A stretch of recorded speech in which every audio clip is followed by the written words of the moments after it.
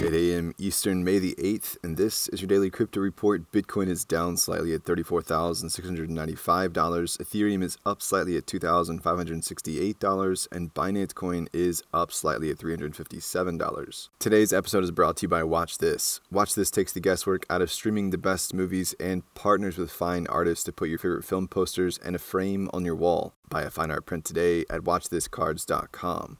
The CEO of Bitstamp, Sawyer, has cryptically changed his Twitter bio to read ex-CEO at Bitstamp without any formal announcement from the company. Sawyer took over as CEO about 18 months ago after he departed Gemini. Before entering the crypto industry, Sawyer served as a co-founder and chief operating officer of Starling Bank, a British neobank with 1.7 million customers. After the Twitter bio update, Sawyer has also updated his LinkedIn. Well, Meta and Instagram are working towards verifying and supporting NFTs, planning integrations for Ethereum, Polygon, Solana, and Flow. A pilot is set to launch in the US in the short term with a small group of users selected to use the features. In the longer term, Instagram intends to support widely used crypto wallets such as MetaMask, whereby connecting their wallets, users will be able to prove NFT ownership and make the most of their social capital.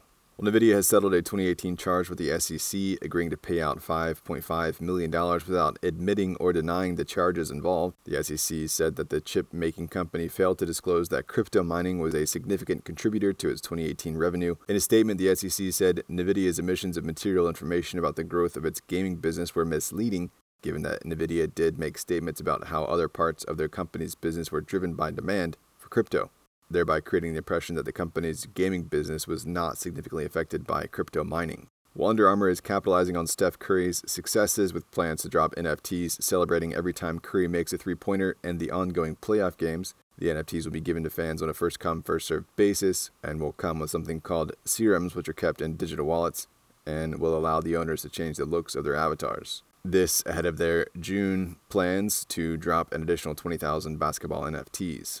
And finally, Pangea, a crypto hedge fund startup that's picked up $85 million in a first-round funding, says their approach will be to focus on 3 to 7 proven tokens and prioritize long-only investments. Pangea is backed by investors including Bain Capital, Parify, Alameda Research, Do Kwon, and Kyle Samini of Multicoin Capital. Well, that's all for us today. Visit us at dailycryptoreport.io for sources and links, and listen to us everywhere else you podcast under Daily Crypto Report.